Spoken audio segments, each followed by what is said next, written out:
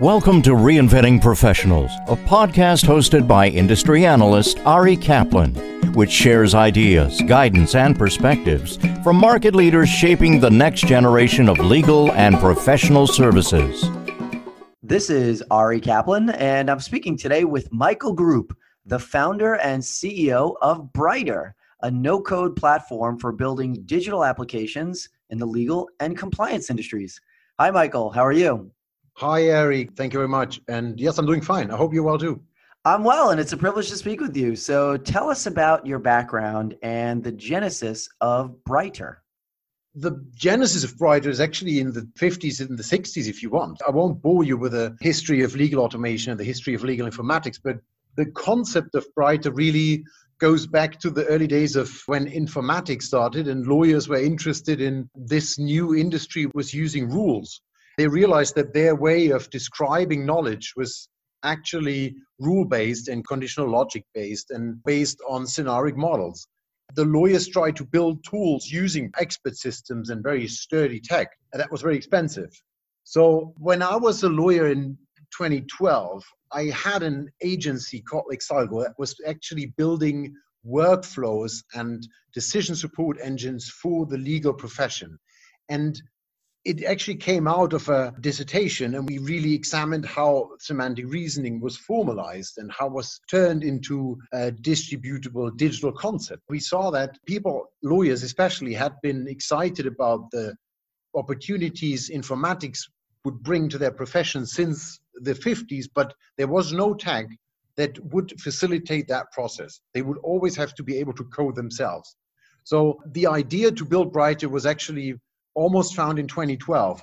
I quit a law firm in 2013. I was in a litigation team doing international arbitration, then ran a tech startup for 4 years. And after we sold that in 2017, I had some time to think about what to do. The agency that I had co-founded was still active, and I saw that automation became a big thing in so many other industries. And that really brought us to the conviction that the timing was perfect to start the automation platform. And that is basically when Brighter, as the company is called today, really started off. How does Brighter work? The idea behind Brighter is that somebody who's a business professional, somebody who's in compliance in law, wants to turn an idea, a concept, a reasoning into a tangible piece of code, like in an application, in an app, but without having to code.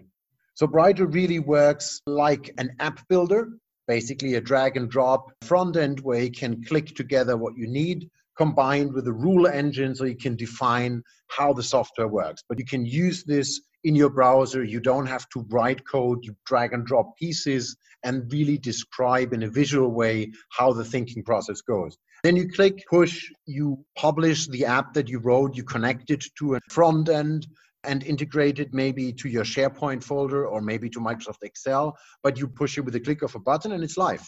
And then you can distribute it and people can use it. For your market, what are the most popular use cases for Brighter?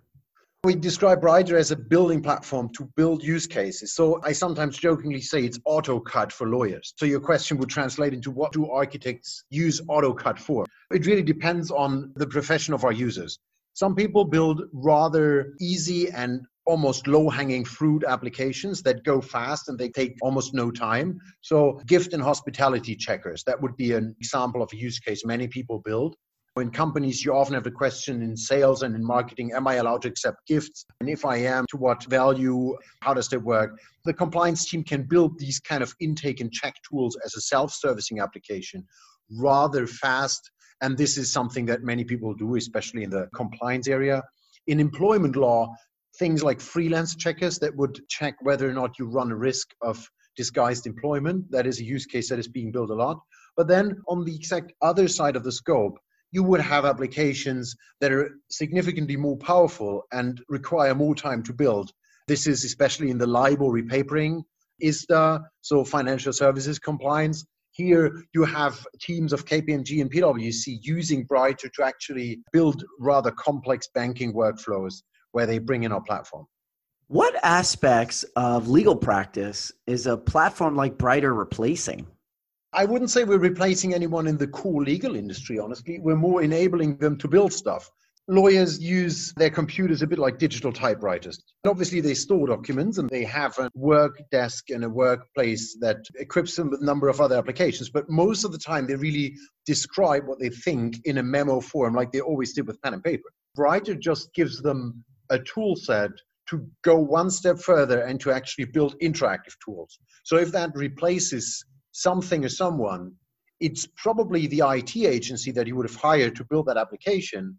It is probably your in-house IT department that you would have asked to help you build that app. But to be very honest, most of these cases, especially the self-service tools that I just described, they are sometimes not worth the ROI of 100K plus costs for an agency to build the app.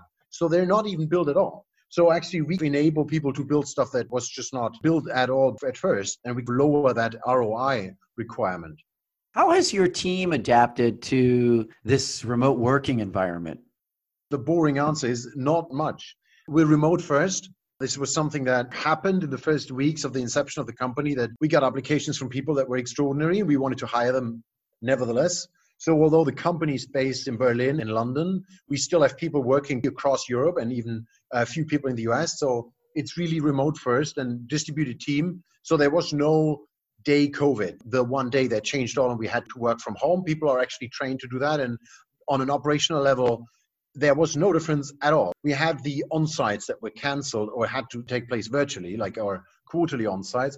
But other than that, on an operational level, nothing has changed really. That was a good thing for us. Then obviously as a company, some of our customers are taking more time to meet, to discuss things. So it does slow down, especially the new business area to some extent. On the other hand, we had so many customers that had bought Brighter in 2019 and in the COVID turmoil realized what they could do additionally with Brighter, exceeding their use cases they bought Brighter for. One example is KPMG was active in the credit application check. So the banks that handed out the COVID loans in Europe, they needed to do plausibility checks, anti-money laundering assessments for the companies applying for these checks. Some of the big four were using Brighter to offer banks these automated workflows out of the box and built in a couple of days. So to some extent, COVID showed the potential of these rapid development platforms and these no-code platforms and really drove more engagement to the platform. It's really challenging for everybody involved, but there was a silver lining to it. Brighter recently announced a round of funding. How are you able to raise money while the global economy was in turmoil? To be honest, you would not do fundraisings in these times, especially if you weren't already feeling some interest and some likeliness of this happening. So we did have interest from VCs that wanted to participate in Brighter. We had a good year 2019. We were just about to be more active in the US, so it just felt right to actually start a more in-depth conversation. And that's what we did. But then it was like a typical fundraising process, talking to new investors, explain Brighter, and really go out. If you compare it to, I'd say, a normal fundraiser, it was more sprint rather than a marathon. These normal fundraisers, you're looking at 3 to 4 months, sometimes even a bit longer with the extensions until closing and money in the bank. And this time it was 4 weeks. So it was extremely condensed, but meant 7 a.m. in the morning to 11 p.m. at night, Zoom calls, quite challenging. The interesting part is that you try to talk to people all over the world, not moving from your desk, which is challenging in times where you are working against the deadline. So you try to create interest and really try to get the excitement of the product across a virtual call, which is just very different. I wouldn't say that it was tougher because if you look at it, obviously, if it's faster and maybe a bit more stressful, but then still possible, it's just a very different way to fundraise and a very different way to interact with people. On the other hand, I must say, it's not bad. Even that part of, let's say, entrepreneurial life can actually have a post-COVID reality and will probably take place more virtually. It's hard to build trust, really. Some people obviously want to be in a room with someone and you can't have this, let's have a coffee and just chat about things. I mean, you can do virtually, but it's a different feeling. But other than these very few things, I think it's something that will take place a lot more virtually in the future as well. Do you have recommendations for other legal tech entrepreneurs who are trying to raise money in this climate? Every company is different, so obviously these tips are not applicable 100% to everyone. There's one that is maybe applicable to everyone. That is my number one tip for every entrepreneur going out. Have the data ready even before you actually go out and pitch. So you can move fast once you have to, and don't start to assemble data room and have your back offices build stuff. That's just this key thing that just makes your process cleaner. If you have your back office in place, all the contracts there, you're just ready to go in all aspects, and you can really accelerate the process because you just sometimes have to, and then you can. So this is something that wouldn't then also take the momentum out of things if you then have to wait for 2 weeks to get your data rooms in place. Especially in these times, if you want to have a tight process, something that is extremely relevant because you just don't have that much time to prepare for it. Then other than that, you have to be more on point, it felt. So I'm not sure if this was just because of the Zoom calls where you only have 30 to 45 minutes to really convince someone. You have to be more on point. You have to have your story in a more condensed way because there's less time and less contact to get people excited about it. I think I would rehearse more. And then there's one aspect regarding the VCs. You really need VCs that you know already, which means that you should try to fundraise from your network, or at least people that can be introduced to you really easily. It's very hard to build a relationship with someone you hadn't had any contact before. It's very unlikely. The second thing is that you need VCs and investors that actually understand what you're doing. It's very hard to explain what you're doing without being able to sit in the same room or meet or have customer reference calls in abundance. So you really need VCs already that have that same hypothesis for the future as you have, and that really think the way you think about your product and the market and the developments there. If you're honest about this as a founder, that really boils down your VC funnel to probably a very small part of funds. And that also then means that you need to hyper-focus on those funds, or maybe add funnel to speak then to more VCs upfront that know your industry. So if you do the math out of these last 2 points, number one, rely on VCs that you already know before. Then number two, rely on VCs that actually understand profoundly what you're doing and believe in that. That also means that it might be very hard to raise funds if you don't have these two in combination in place. If you do, then I think the times are not too bad to actually raise money. What are your plans for expansion? We started in the core legal area, selling to big law firms, corporate legal departments. Now we see that more and more use cases are coming from other verticals and other sectors, compliance, procurement, some areas where you would have the same way of thinking, like application of policies and management of policies and scaling of this rule-based decision support. In other areas where you wouldn't have expected it, a lot of part like administration, even if you want some parts of marketing or financial services. We just expanded into financial services with a hire in London because we see that there's so many policy-based use cases in financial services. So we are having some additional sectors added to our market. Then on the geo level, we're about to open shop in the US. We have a number of customers in the US already. Some of our customers that have international offices are already in the US. So we're basically just following our customers stateside. So we're super excited about being more active in the US and open an office at the East Coast. How do you see legal tech evolving? These are the days for legal tech, although it really comes down to what you define as being legal tech.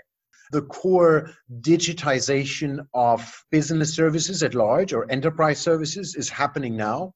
If you look at companies and big law, this is the moment where you have almost this paradigm change of how services are distributed and how companies think about digitization. So if you define as legal tech as almost a part of enterprise services, that the compliance and the legal function now gets plugged into the digitization of the corporate infrastructure and the company at large now becomes digital, this is a huge market and it gets bigger and it's ready now. It seems ripe. But if you think of legal tech as this law, like lawyers selling legal solutions, I think the market is still a bit complicated and you can't scale internationally easily if you do vertical applications. If you do not pay in the UK, you can't go to Germany. If you're Flightwire in Germany, you can't scale internationally so easily. Then you don't have a super interesting exit market because it's so fragmented. All these big law players are not used to buy legal tech. So legal tech, if you describe it as this is lawyers selling software, especially for vertical solutions, this has been a complicated market for a long time and it will remain that complicated market. But if you look at legal tech as this is a part of the way business experts think, and it's lawyers, but it's also compliance experts, data privacy officers, tax consultants, people applying policies. This is the moment in time. This is where it really gets big. We feel this. I just got off the call with the founder of Eigen. We have a close relationship to the other big data analysis software companies. There's so much going on that this is very, very interesting and growing. This is Ari Kaplan speaking with Michael Group, the founder and CEO of Brighter, a no-code platform for building digital applications in the legal and compliance industries. Michael, thank you so much and wishing you continued success. Thank you very much, Ari. I love being on your show and keep up the good work. Thank you for listening to the Reinventing Professionals podcast. Visit reinventingprofessionals.com or arikaplanadvisors.com to learn more.